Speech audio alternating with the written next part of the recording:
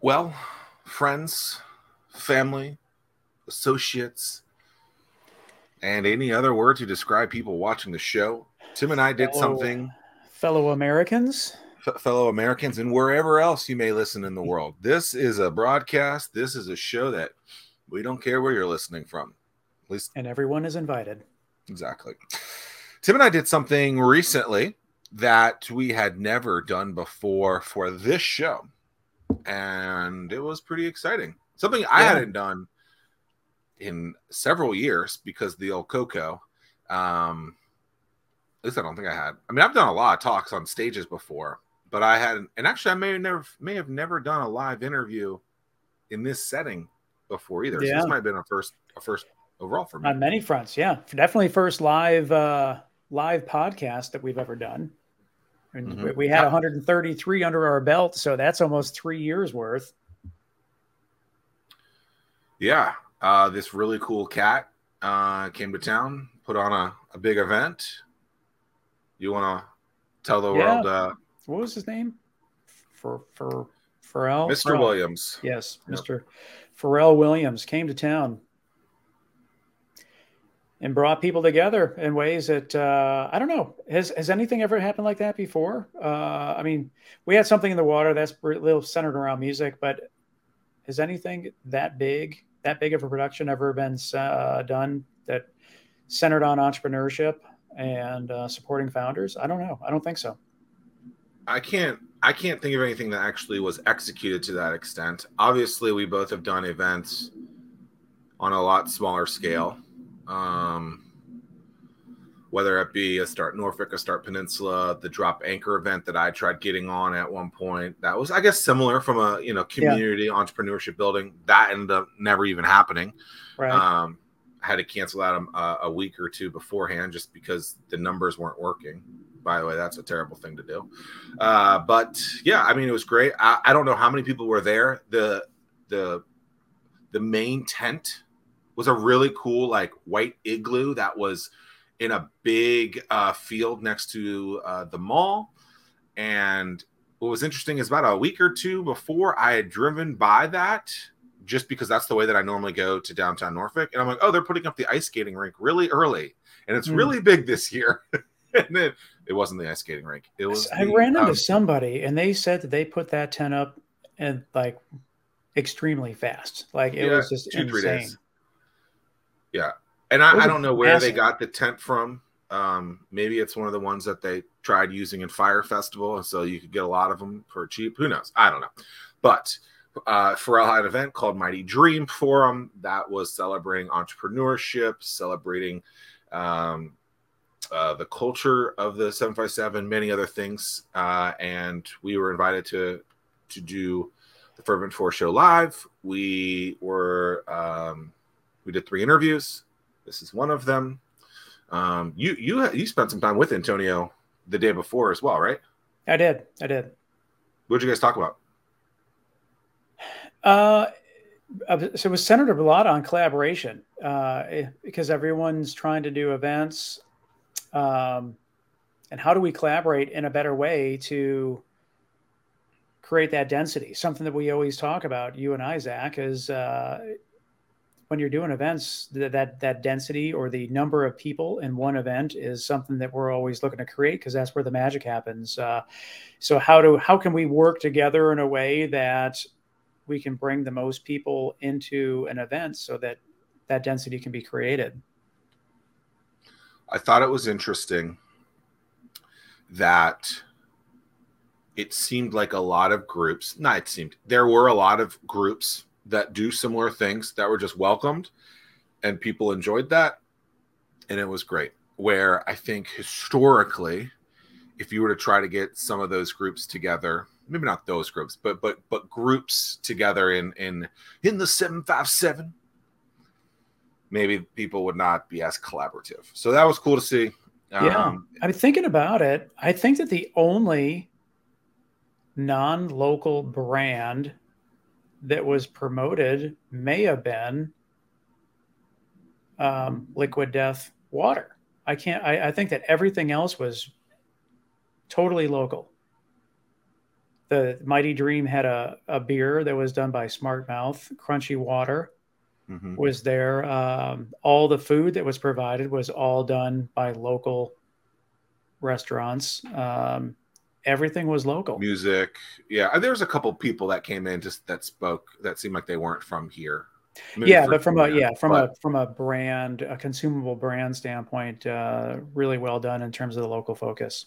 And that's probably just because there wasn't water available by a local company, right? Right. I mean, is there right. Yeah. Right. Yeah. So, Antonio Dow is the creator of a cool event, the High Tide Cannabis Summit. He did that on 4/20 of 22, I believe, and was able to really bring together some interesting aspects of the cannabis world. He's big on education. We talk about that. We talk about the financial industry and several other things. And it was fun because I had never met him before until, I don't know, 13 seconds before we went on. And so I always enjoy situations like that. And any major takeaway for you on this? Yeah, I thought for me anyway, the biggest takeaway was, like you, we didn't know Antonio.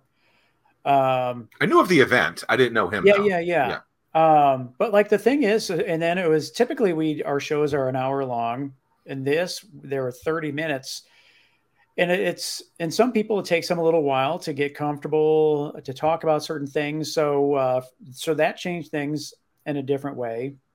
But the thing that I really liked that we were able to dig into was, and that was totally unexpected, was talking about failure, embracing failure, and embracing mentors. I thought that those were two things that going into that interview, I never would have expected that would have been something to come out of it. So his take on those two things were awesome. So that from that standpoint, well worth the listen. Yeah, his failure story is quite. I think when most people think about failure, I don't think they have kind of the things behind what he had, and the amount of time that he was willing to just wait for it to happen. I mean, an incredible amount. So enjoy this episode. Okay, so for about 50 or 60 of these episodes, we've done 133. I had to start the show by reading this this script that we agreed upon. And last night, when I was in bed thinking about this, I could do it from memory. You going to give it a go? Do you think I can do it right now? That would explain what the Fervent Four show is. The challenge is I can't even think of the first. Okay, I got it. Here we go. Hello and welcome to the Fervent Four. And that's all I remember. Yeah. So the premise behind the Fervent Four is only 4% of businesses make it to the $1 million annual revenue mark. And the whole idea was that COVID happened, and we're a platform for founders to share what they're doing, talk about the problem that's being solved, talk about the solution, and just give them a voice. So we tried it out as soon as everything was shut down in COVID, just to see who would listen. Yep, so March 2020, the world ended, and Tim and I did an episode, and then every Thursday at 11 a.m. since, we've done the show mostly live, and this is our first live and in-person That's right. situation. So thank you all for being here. I'm Zach Miller. I'm Tim Ryan. You can check us out every Thursday at 11, startwheel.org or youtube.com/startwheel. But this is the Founders platform, so any founder out there that wants to share their story, we heard a lot about storytelling this week. But this is about sharing your story, getting the word out there about your business. And anybody can be a guest. Go to startwheel.org, hit request to be a guest, and we'll get you scheduled. So, quick rundown on how we're going to do this. Today we're going to have 3 guests. They're going to talk for about 30 minutes each. And let's kick things off. Let's go. Today our first guest has a name that starts with the first letter of the alphabet. You got it. Antonio Dow, come on down. You're the next contestant. How's it going? Going well, man. Thank you. Welcome. How's everybody doing? Doing great. Yeah, all right. I'm digging your shoes. Thank you, man. We both got the Pumas on. Yeah, it's my favorite. I love Puma. I don't Love know it. if I'm supposed to say that out loud. They don't pay me. How long have you been wearing Pumas? We're not supposed to talk. They not paying me. I don't want to talk about Puma. That's fine. That's I'm fine. just, I love Puma. I don't know. Anyway, so you, this is fun. So you and I have met about 45 seconds ago. I know very little about you. And what I love about doing this show with people that I don't know anything about is it's just like we're at a bar, at a restaurant, at a coffee shop, meet and greet the first time, and it can be very genuine and very raw in that. You and Tim had talked for a little while yesterday, but if you met someone first time, just like me, and you were in an elevator, how would you introduce yourself to them? Wow. The elevator is a really quick ride. So Let's say it's the Empire State Building's elevator. all the way to the top. Yeah. All right. First of all, I'm born and raised where we are, which is important to me to make sure people know where I'm from because this place is the only reason I've got to where I am. But if I had to give a quick explanation, by day, I'm a tour manager, tour producer. I work for record labels. I have a marketing background, so I do like political entertainment marketing for politicians to get young black people in the voting systems. I also work with the state and a lot of our local politicians as we're onboarding legal cannabis. So I don't know if that's how it would come out in an elevator, but it's about 3 major things that I feel like I'm focused on in my career right now, from production to my political aspirations to dealing with legal medical cannabis education. Yeah, with that, we had a chance to talk yesterday, and you've done some traveling. We were just talking about how an event like this, I mean, it's just great. I love meeting people that I've not met before, getting involved with different organizations that I don't know anything about. And you put on some pretty cool stuff here in this area. Can you talk a little bit about that? Sure. This year alone, we've done some really big projects. In April, my partner and co-founder, Family, and I, we produced an event called the High Tide Cannabis Summit on 4/20 earlier this year. And the Cannabis Summit was put together to open up conversations among people who don't usually have the hard conversations about what the medical cannabis industry really looks like. Virginia is a growing state, and it was important to us to put that together. So you had Commonwealth attorneys from multiple cities. You had a mayor. We brought out a few important celebrities to kind of just add some flash to it, but ones that had something to do with the topic, so it was relevant. And it ended up being one of the largest educational cannabis forums in the state, and it's got so many accolades that we're going to bring it back next year and do it for 2 days. That's the first time anybody's heard that, but we are. Wow, that's awesome. How many people did you estimate that were in attendance? So we only opened the summit itself up we opened up 600 tickets because it was free, and it was over in Portsmouth at the Hilton, and then later that night we did a concert to kind of end it all, and so throughout the day you've probably seen about 4,000 people on a year one event, which was wild, and then a couple months later we turned around and did this thing called the R&B Block Party, which has just become a monster of its own. We did it on Labor Day, September 3rd, and had about 1,100 paid tickets, about 1,300 people there total. And then we put it back up about 40 days later, on October the 14th, and you had 5,200 people there, wow. Which is a very big change. So I like to think that I threw some nice parties in college with 20 people that attended. I'd buy like a keg or something and a couple of pizzas, and people would throw me money for that. So 5,000 is an incredible mark. Tim and I talk with a lot of business owners, and a lot of them struggle with being able to obtain customers, get those customers to pay, get them to show up, get them to do anything really. And with the marketing background, you have the focus of the events and then the political campaigns trying to get younger black individuals to sign up to actually vote. Very incredibly difficult things for many people to accomplish, and you're getting thousands of people to do this. Is there a special sauce that you're able to, that you've been able to tackle this, or are you just people like you? Like what? How have you been able to get thousands of people to do the thing that you want them to do? We've been able to find the missing holes in the market, honestly. Kind of feel like find a niche and just make it better. I wouldn't say it's just people like me, man. People like cool, safe, cultural changing things. That's why we're all here. So from something like the Cannabis Summit, it was kind of like a stigmatized conversation. So what I've just tried to do is make everything a lot more basic. I don't try to be fancy with marketing, right? Like most of the time you can just be very basic with what you do and it'll work. So I have never tried to reinvent the wheel, man. I've copied successful people like a smart person should.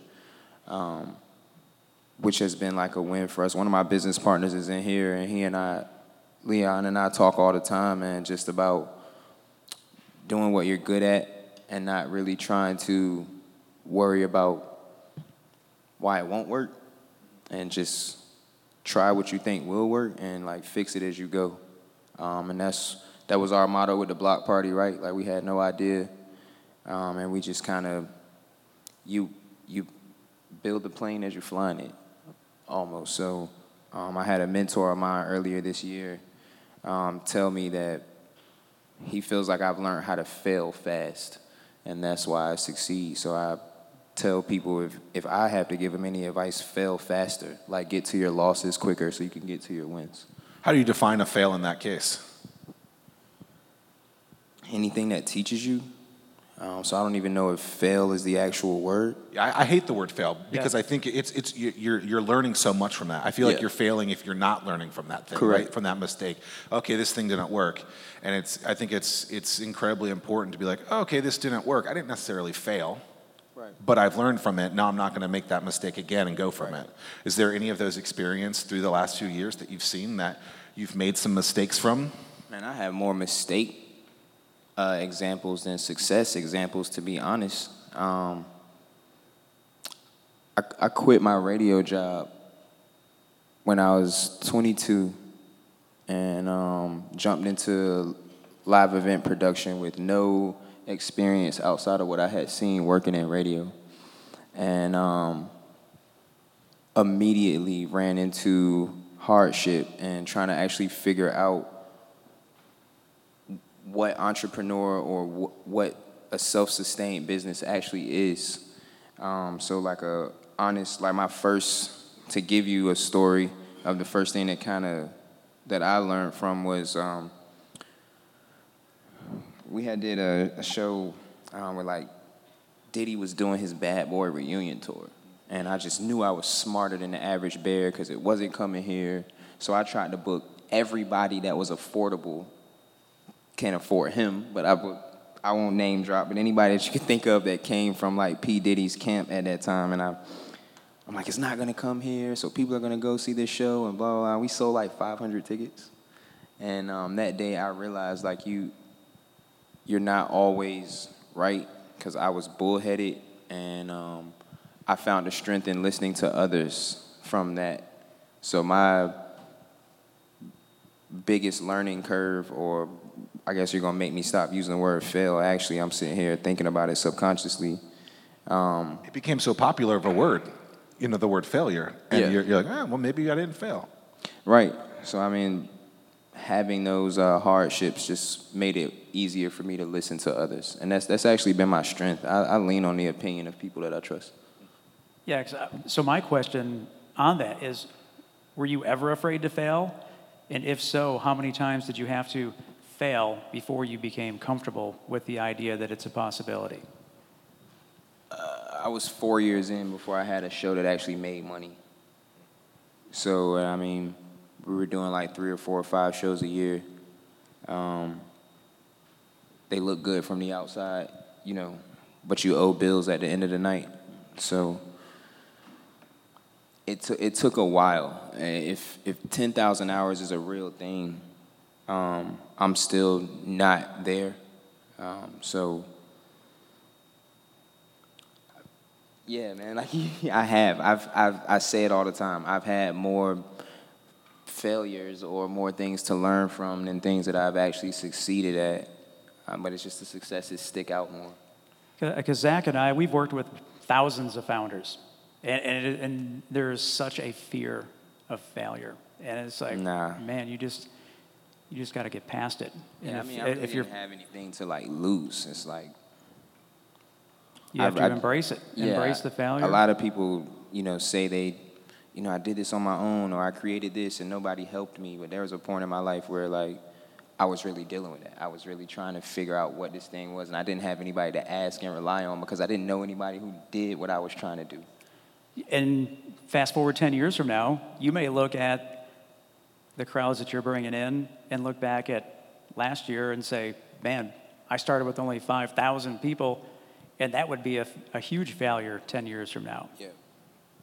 I'm interested in how you've pushed past the stigma of cannabis. If you think about it, growing up, we were told this thing is terrible for you, you can't do it, stay away from it, et cetera, et cetera. Now that, you know, the paradigm shifted and it's becoming globally accepted, there's a lot more data on it. But I think to our parents, our grandparents, maybe a lot of teachers out there, a lot of our mentors, they probably still look at it as a negative thing, but you're creating events around that, pushing awareness around that. How are you pushing back towards the negative connotation of cannabis in what you're doing? Education. I think most people who have any stigma or anything bad to say about it just aren't educated enough. And it was the exact reason we put the Cannabis Summit together. I have leaned on education to open up the conversation about cannabis the entire way. I don't let people inside of a conversation, you know, even use words incorrectly when I'm talking to politicians, right? Like, you have to make sure that you're easy about it, because it is a hard conversation, and there are so many stigmas. We've all seen like that weed crazy video from like the 60s where people's hair all, you seen that shit? Yeah. It's crazy. You have to have a delicacy with it, but you also have to have an intention, and my intention was just to educate. So when I went to city government and when we were putting this event together, anytime anything came up in the conversation outside of education, I didn't let it live. Because if you go out west, we talked about traveling, you know, it's medicine when you go there. It's not anything else. And I'm just trying to create that here. So the only thing that I could do to push past it was lean on what it is try to educate the miseducated. What's going on with the financial institutions right now and cannabis? I remember we had invested in a company 10 years ago, and they had made a pivot towards a marijuana social network. I think they raised a little bit of money, and all this money went to the local bank here. And the local banker called me and was like, "Hey, what does this company do?" And I guess they had done their research, and they were a marijuana social network, or at least that was how she described it. Not even doing anything with product. And I think they have a couple $1 million in the bank, and they were like, "We have to close that account." Are you still getting the runaround from that, or is there anything from that? I mean, that's funny, man, because that just happened to me. We opened our account for the Cannabis Summit at said bank here, and everything was fine.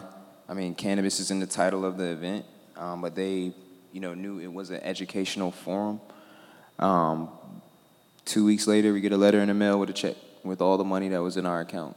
And where the FDIC is right now, there's so much cash flow through the marijuana business that banks have they have their regulatory systems. How are they going to make money off of the money? So when you take this influx of money that's going to come from legal cannabis, if you ask me my opinion, they're just waiting to try to figure out how to do something, how to take your money, my money, and your money, and give it to her with an interest rate. So I think we're in a situation right now where once the FDIC and the regulatory systems of banking actually figure out what you can and can't do with the money, or if there's going to be, certain levels or certain type of accounts. Is it going to be just a regular checking account for a cannabis? There's so many innuendos that have to be figured out. I don't think we're close, man, if you want my honest opinion. I don't think the banks... If you had to put a number on that in terms of years, do you think, is it 2 years, 5 years, 10 years? I don't know. I think what's going to be the domino effect is, we've decriminalized in certain areas, but in other places, man, cannabis is a higher scheduled drug right now than fentanyl. Right. It's crazy. Okay. So, how you have to even get past that first before we can worry about the money. Interesting. I want to jump back to the event side of things because promoting and getting people to attend is something that's we try really, really hard here to have well-attended events. Is there something missing in this area? What can we do to build upon Mighty Dream, what you've done, what the startup community is doing? What can we do to build upon this? And is there something that you see that's missing? I think we have to continue to give access. I think access to opportunity is the biggest issue that we have in this area. I say it all the time. The barrier of entry for young people here is just too high, bro. There aren't very many industries where you can fall into an opportunity here. You can walk out of your house in California, walk out of your house in Atlanta, Georgia now, and fall into an opportunity. So what we have to do here is, in my opinion, and what I'm trying to do is continue to create access. It's why the Cannabis Summit was free, right? We didn't charge people to educate them. I think what Pharrell is doing with this forum and having free options for people to hear discussions of things that sometimes people want to know shit that they don't even ask you. So if it's easier, I apologize for cursing, if it's easier to go to a forum or something where you can just listen and speak, that's giving access. So just putting things on the table that actually allow the growth is what I think will help change this area. So continue to, do what you guys are doing as far as the access points. Yeah, I mean, it's just, we're trying really, really hard to build that density. And open for any ideas how we continue to build density, because the more people that we have all pushing the same direction. You have to touch the people. The people have to know you, even when you don't like it. They have to know you exist. You can't become an untouchable person and then turn around and want people to listen to you or, follow you or take your guidance or anything like that. People have to know that you do have a human element in what you're doing. So do you take that out of the digital realm and make it face-to-face? So you get out of the office, you get out of the house, you got the event, it's going to be on 420. Are you going to different businesses? Are you going to different people? Are you knocking on the doors? What's that look like for you? For me personally, yes, I did come from behind the computer and actually go meet with people and interact with, find out who's interested, right? You never know. I talked to everybody about it. The exact lady who closed my bank account is the same person who asked me for a ticket to the Cannabis Summit. So you just have to actually be in it. You can't sit behind a screen or you have to touch it. Do you think that changes? I mean, I think a lot of people, it's interesting how you look at certain industries and people don't think entrepreneurially. But if you really peel back the onion and you look at it, it's like the key is just to do some uncomfortable things, meet some people, and have a lot of conversations, maybe hear some no's in that situation. And then from that, if you are eager and you push a little bit, you can learn from it, right? So about 5 years ago, I interviewed Daymond John, and I said, in business, when you hear no, what do you do? His response, it's probably like he said it before, a no is an absolute maybe. And he said, you can't stop at a no. You have to push it to that next level. Why is this the no? What else could we do to get this off of no to a yes, to a maybe, to whatever? And so I think so many entrepreneurs, so many founders, people thinking about situations like this, they got to get a little uncomfortable. And that's the key to it. Yeah, I mean, I made no my best friend. Like I love hearing no, that at least it's closure. It lets me know that you heard me. You don't have to waste any more time. Right. And you just press. Yeah, and I mean, usually, like you said, like if somebody says no, you do want to ask why. Person might tell you no and not even fully understand what you're trying to do. So I'm going to start telling people that no is an absolute yes. That was good. If you go on YouTube and you search Daymond John interviewed by Zach Miller, it'll be there. It's only 10 minutes long. It's great. I'm going to watch it today. There you go. I want to touch on, you mentioned mentorship. How many mentors do you have? When did you realize you needed a mentor? And how often do you talk to your mentors? I would honestly say countless mentors at this point. I wouldn't even give it a number. Like I said previously, man, if it's somebody that I learn from or somebody that I know, is a multi-beneficial person, I try to lean on it. But if I have to be direct, my business partner's an occupational therapist. Okay, like, my bad. And then, family as another business partner. Like my mentors, I talk to them every single day, and I lean on them very, very heavily. I think it's that type of guidance, if you're going to be an entrepreneur, is not optional. Like you have to have people that keep you in line. Do you know that they're your mentor in that scenario? No. And that's something that people don't talk about. You don't know that person is actually guiding you when it's actually happening. Yeah. And for me, it was, it gets a little weird because people are usually looking at me for the, advice or, the, whatever you want to call it. So when you do have people that you can lean on for their opinion, you don't notice until it's like, I actually need to talk to this person. Like, there's people that I call for no reason at all. What are you doing? And just start the conversation. You do a lot of, oh, yeah, by the way, and get that opinion. But you have to at least try to do it every day. Talk to somebody that either inspires you, keeps you in line. I have a very big checks and balances system in my life, from my assistants to people that I work with. It's just, you have to have it. What's the best way for people to connect with you? And you got a last plug that you want to push our audience to? Yeah, I'm on social media. If you go on Instagram, it's Real Antonio. The word real, my name Antonio, then an underscore.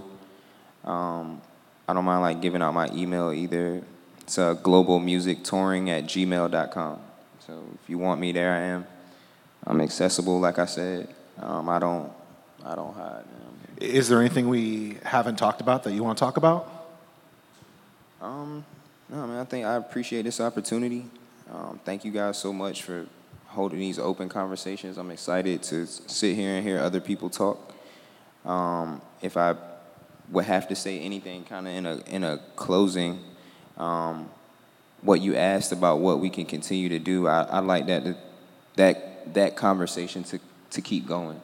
Continue to ask that question to everybody that you come in contact with here, because everybody's going to have a different opinion, but the access, man, and opening the conversation is the biggest thing that I appreciate you guys for doing, and I ask you to continue. Because we all have different networks, and if we can bring these different networks together, we build that density, and density is what we need. So you got my support. No, thank you guys. Add fuel to the fire. Antonio Dow, thank you so much. Thank you guys. Thank you, everyone. Thank you.